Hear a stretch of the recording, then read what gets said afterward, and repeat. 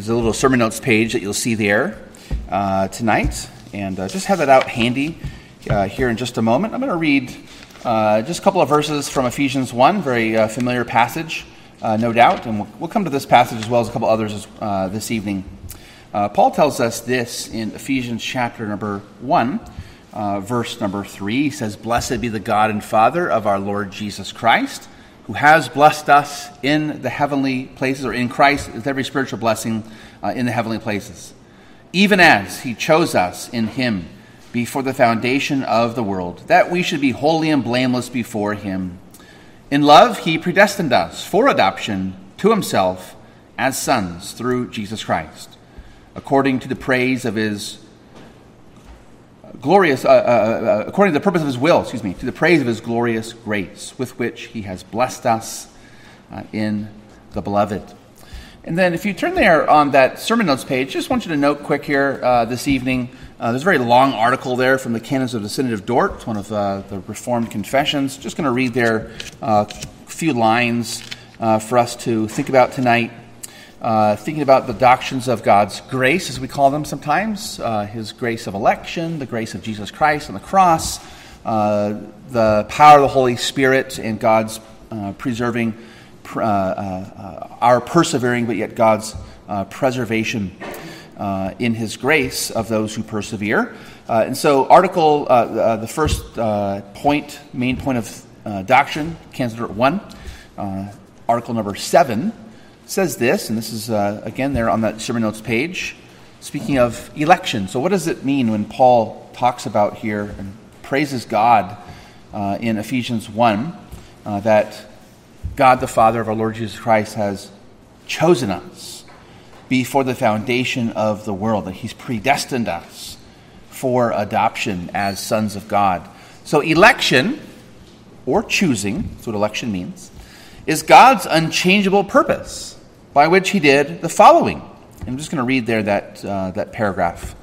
"Before the foundation of the world," which we just saw, "by sheer grace, according to the free good pleasure of his will, he, God, chose in Christ to salvation a definite number of particular people out of the entire human race, which had fallen by its own fault from its original innocence into sin and ruin.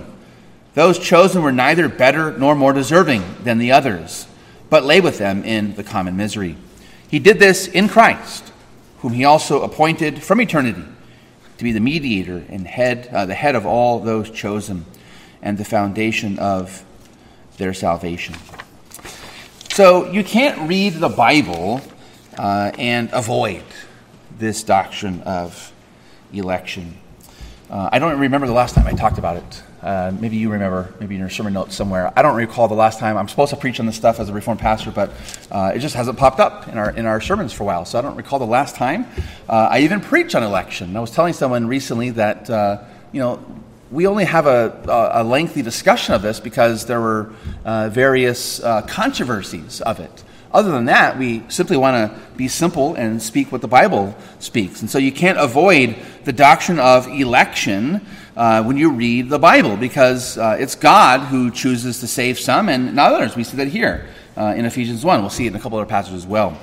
If you read your Bible and you just go through it, say in a normal year or a couple of year plan, just start from the Old Testament and read through. If you get rid of the doctrine of election, you'll have no Old Testament. If you get rid of it, the Old Testament makes no sense.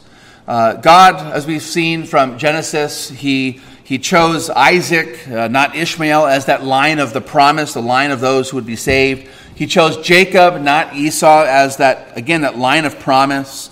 The Lord, He even separated out a special place of land in Egypt, in Goshen, separated from the Egyptians, because Israel was those the Lord had chosen. In the wilderness, though, does that mean that all the Israelites were saved? No, because in the wilderness we see there that some of them don't believe. And so there's that principle that Paul talks about in Romans chapter 9, that not all Israel, meaning all the people in that nation, are Israel. God chooses some and not others. The same idea again. God chooses Israel, not the nations. You see that throughout the Old Testament. In the historical books, Joshua, Judges, the Kings, Chronicles, Samuel, the prophets speak of this. They go out into exile as we've seen in our Old Testament readings in the morning service from Jeremiah and now in Lamentations, that the Lord sends them out into exile. And again, not all believe. Some do. There's a remnant of grace. And many embrace the Lord. But behind all this is this idea that God has separated out for himself some and not others. And so the whole Old Testament is premised, and the whole nation of Israel is premised upon the fact that God chose Father Abraham out of an idolatrous family. It's God who chooses, and it's God who is the one who saves. And so sometimes we talk about predestination. That's really a bigger idea. That's a part of God's overarching providence over all things, all time, everything that is made. God is a God of providence, and predestination is a part of that, but especially election to salvation, to grace, and to eternal glory. That's what we want to focus our hearts on tonight. Not about all the issues of what about the non-elect and so forth and this and that. No, what does it mean that God chooses to salvation, to grace, and to glory? And you'll see there, and I promise it'll be short, there's 8 little lines, 8 little points that we pop out of here, but I'll just mention them quickly as we go through this evening. So what does it mean that God elects? Why do we believe that God elects, besides the fact that it's in the Bible? What does it mean? Well, first of all, speaking of the when of, or the timing of it, Paul tells us here very simply that it's before the foundation of the world. So kids, what does it mean to say that God, before the foundation of the world, he's chosen us in Christ? What is he saying there? What's he talking about before the foundation of the world? He's talking about creation, isn't he? And where do we see in the Bible the story of creation? In the book of Genesis, we know, but where in Genesis? The very beginning, isn't it? The very first chapter. In the beginning, God created the heavens and the earth. And Paul says, before Genesis 1, verse 1, in the beginning, God created. That God had already, before the foundation was laid of the earth, before he created, he's chosen us in Christ. He's predestined us for adoption as sons. There's another passage to look at quickly. Just turn over 2 Timothy chapter number 1. 2 Timothy chapter number 1 at verse number 9. It's really a very powerful verse where the apostle says, and he's telling Timothy not to be ashamed of the gospel. Don't be ashamed of the testimony of the Lord, nor of me as prisoner, but share in the suffering for the gospel by the power of God. And then he says this, speaking of God, who, God, saved us. This is why you shouldn't be ashamed. God saved us and called us to a holy calling. Paul as an apostle to Gentiles, and Timothy as his spiritual son, who's now in Ephesus, preaching, planting, pastoring, leading the church there. So he saved us and he's called us to a holy calling. Why? Not because of our own works, but because of his own purpose and grace, which he gave us in Christ Jesus before the ages began.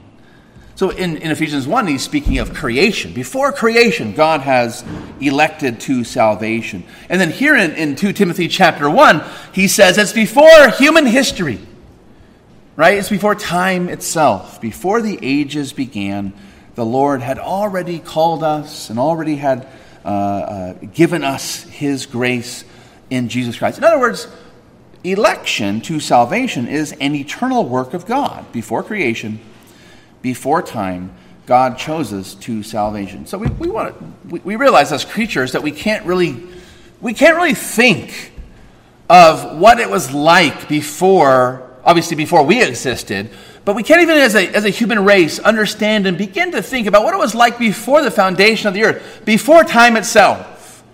And we can be led into various speculations and all kinds of ideas that might get us on the wrong track. So we want to just simply say, before creation, before Genesis 1, before human history existed, God, as Paul says, God had given us grace before the foundation of the world. So when did God elect?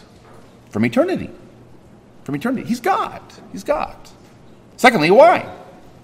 Why did he do this? It's by his sheer grace. By his sheer grace. Why did God choose Jacob, kids, and not Esau?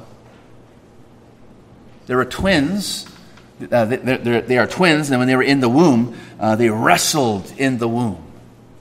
Why did God choose Jacob, not Esau? Esau came out first. And we saw in Genesis, the story of Genesis, Jacob pleased his father even more. As sons go, he was, the strong firstborn son that every dad wishes he has. So why did God choose Jacob, not Esau?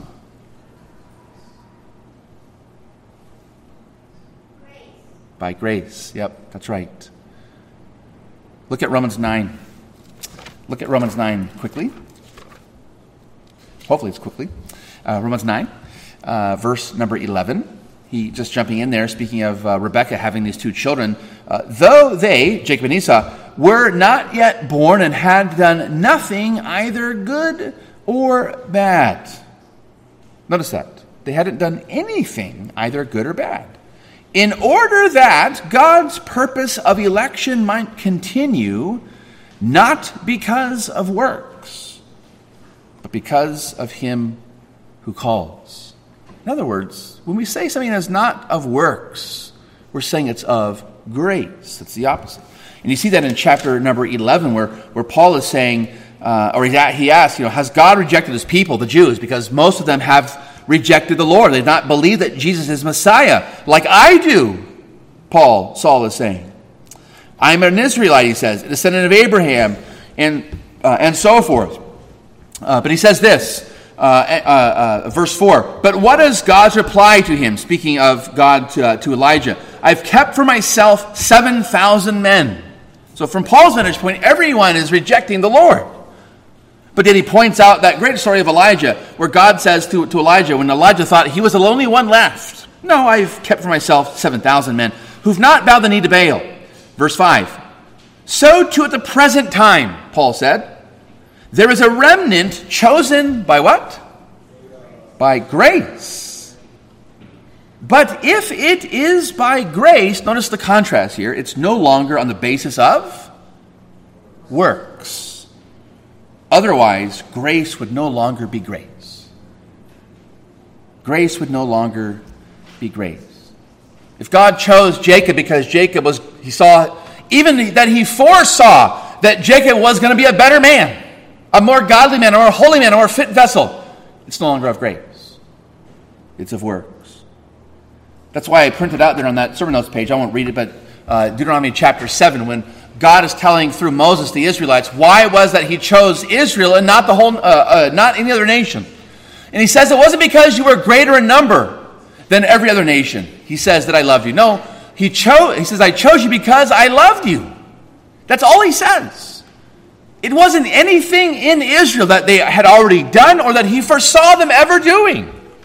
No, it's because the Lord your God loved you that he chose you. By sheer grace. Why did God choose Jacob, not Esau? Why does God choose anyone, and in contrast to anyone else? By sheer grace. By sheer grace.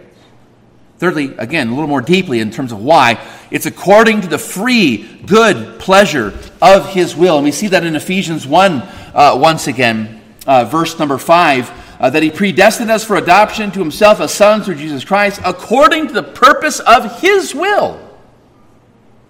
The will of God determines those whom will be saved. Again, verse 11.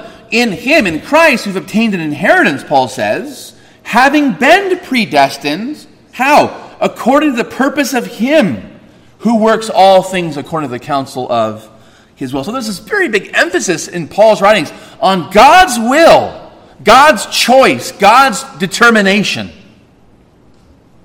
not ours. And that will of God is free. It's not compelled by us in any way.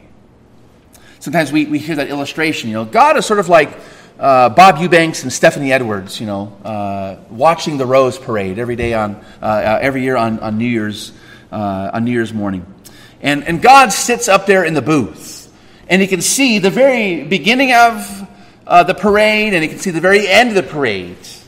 sort of like the Rose Parade in Pasadena. And he sees the whole thing from beginning to end. And he sees it all marching before him. And so to speak, the human race is like that. And he sees those who are going to follow that straight and narrow road, who are going to choose the Lord Jesus Christ, and those who are going to follow that broad route that leads to destruction. In other words, God foresees those who are going to believe and choose him and will to be saved. And therefore, on the basis of that, God then saves them. God then chooses them. God then elects them. That makes God compelled or contingent upon us as creatures. No, God's will is free. It's his own good pleasure, right? It's his own good pleasure. Nothing made him do this. And it's his will, not ours. So God chooses before the foundation of the world. He does it by sheer grace, according to the free, good pleasure of his own will. And then the next thing is in Christ. Where does he choose, so to speak? Where? It's in Christ. Ephesians 1:4. In him. In him. To say it's in Christ means, and this is really important to say, that it's not a capricious thing, that God doesn't just sort of, juggle people's names from heaven and sort of like the Powerball. What's it, like $1 billion+? If you go buy your Powerball tonight, you might have a chance, as all those balls are sort of floating in that little thing of the air is popping them all around and they just randomly fall into those little slots. God doesn't choose like that. It's not randomness. It's not just that God is sort of, brutally sovereign in his power and he just does this and does that for no good reason. No, he always chooses in Christ, in view of Christ. And what that means is, for us is that Jesus Christ, as many writers have said, is like a mirror for us. We don't want to think about predestination and election just as bare ideas severed from Christ.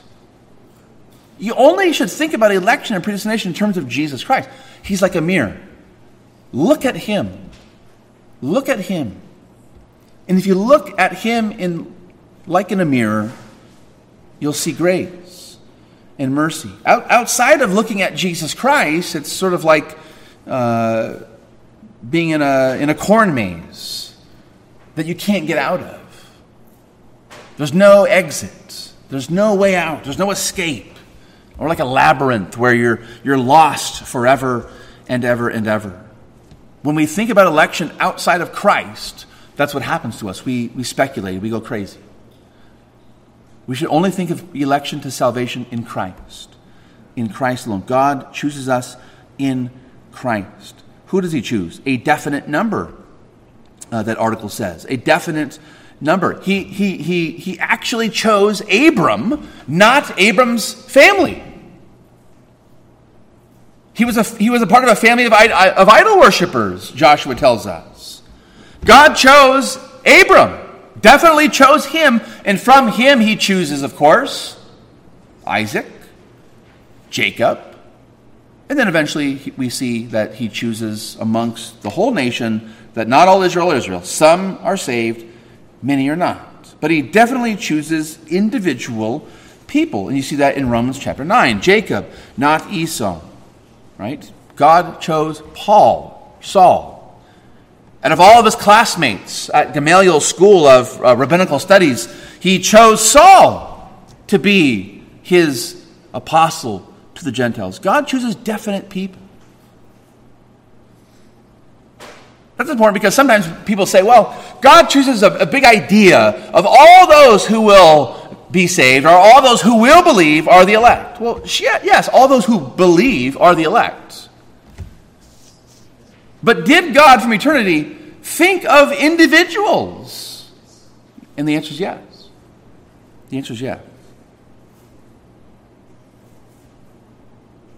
And he chose individuals out of the fallen human race.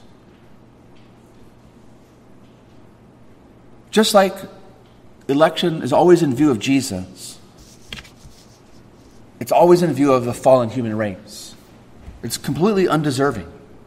It's completely undeserving. You don't deserve You don't deserve salvation. And that's the point. That's what makes grace grace. It's undeserving. It's without works, apart from merits. It's apart from even foreseen faith. He chooses out of a fallen human race, sheerly of his grace, according to his own good pleasure. Well, why did he choose me and not him? Or why did he choose me, not her? The good pleasure of God. That's all you need to know. That's what the Bible says. The good pleasure of God. There's nothing that makes me more worthy, makes you more worthy than anyone else in your family. Your brother, your sister, your cousin, whoever. There's nothing in you that makes you better, makes you different, makes you more worthy, more deserving, more fit for election. No, out of a fallen human race. Out of a fallen human race. And he does all this to be saved. He elects us to be saved. Here's the why. Why does God choose from all of eternity, out of his sheer grace, according to his own free good pleasure of his own will, in Christ, a definite number out of the fallen human race? Why does he do this? To be saved. Ephesians 1 verse 3 again, that we have every single spiritual blessing in the heavenlies. And then notice that little phrase in verse 4, even as. So he describes here a parallel. These things are parallel. To have every single spiritual blessing is to have been chosen in Christ before the foundation of the world. So what does it mean to be elect? It means to have every spiritual blessing. Every spiritual blessing. Such as he goes on to describe, being adopted into the family of God as a son of God, as a child of God. To have, as he goes on to describe here, redemption through Christ, the forgiveness of every single one of our trespasses, according to the riches of his grace, that he lavished upon us. To have an inheritance, verse 11, as he describes it there. To have the Spirit of God as a guarantee, as a down payment, that I will eventually inherit everything in reality. Not just in principle, on paper, so to speak, in the will. No, I'll actually have possession of it. Why did God choose? For salvation. For salvation. That might seem like an obvious point, but he chose not just to choose, he chose to salvation. Again, in 2 Timothy 1, verse number 9, he saved us. Right? He saved us, giving us that grace in Christ before the ages, before time even began. He saved us. So we are chosen to be saved. This is the goal. This is the purpose of God's free, unfettered, uncompelled grace and will is to save sinners. Out of the mass of humanity that are fallen in their sins, God rescues us. And all of it is to the praise of his mercy and his grace. As Paul says here multiple times in Ephesians 1, to the praise of his glorious grace. To the praise of his glorious grace. Romans 9, there are two vessels, there are two pieces of clay. He makes one for glory, and he makes one for honor, one for dishonor, one for glory, one for destruction. All to display his glory and his grace. So what does this mean for us? There's a lot of points here, but what does it mean for us? It means this. First of all, when we hear about election in the Bible, it should lead us to glorify God for his grace. Glorify God for his grace. Have you thought about his grace towards you, an undeserving sinner lately? His grace. You don't deserve it, but he loves you, and he's chosen. Secondly, believe in Christ. When you hear about election, again, don't speculate and think, beyond God gives us a little glimpse behind the scenes, so to speak, but we don't want to think too much about it because it can cause us to kind of go stir crazy. Think about Christ. Believe in Christ. He's the mirror of your election. And if you believe in Christ, you can be assured that he has chosen you way before you even believe. Thirdly, seek God's will for your life. When Paul talks here about being predestined, it's for adoption to be holy and to be blameless. Notice that, the connection between God has predestined us and he's chosen us Why? To be sons who live according to the will of God. Are you trying to live a godly life? Do you love God? Do you want to love God? Are you trying to love your neighbor as yourself? That's the fruit of thinking about election. Seeking God's will for your life. So glorify God for his grace, first of all. Believe in Jesus as a mirror of your election, second of all. Seek God's will for your life, third. And finally, because God chooses, because God elects to salvation, and all those things that I just mentioned, because God chooses, tell somebody about Christ. When we think about election, it should never just end there. Because God chooses some and not others, whom he alone knows, you don't. Act like everybody's elect. Speak the gospel to them. Trust God by the power of the Holy Spirit to give them new life, to cause them to believe, to cause them to trust in the Lord, to cause them to then want to serve God and live according to his life, to cause them to glorify God for his grace. We don't evangelize, we don't witness, we don't preach in spite of the doctrine of election. We do it because. We preach because election is true. We witness to our neighbors because election is true. We try to be a good witness because God is the one who chooses. And like I said this morning in Acts, it's amazing that he actually uses you and me as the vessel, the instrument, to make that real in someone's life, to have them come to realize Christ alone is the Savior, and then to know that God has chosen to save them. Glorify God for his grace. Believe in Jesus Christ. Seek God's will for your life. Tell somebody about Christ, because God is the one who chooses to salvation. Let's give God thanks. Amen? Amen.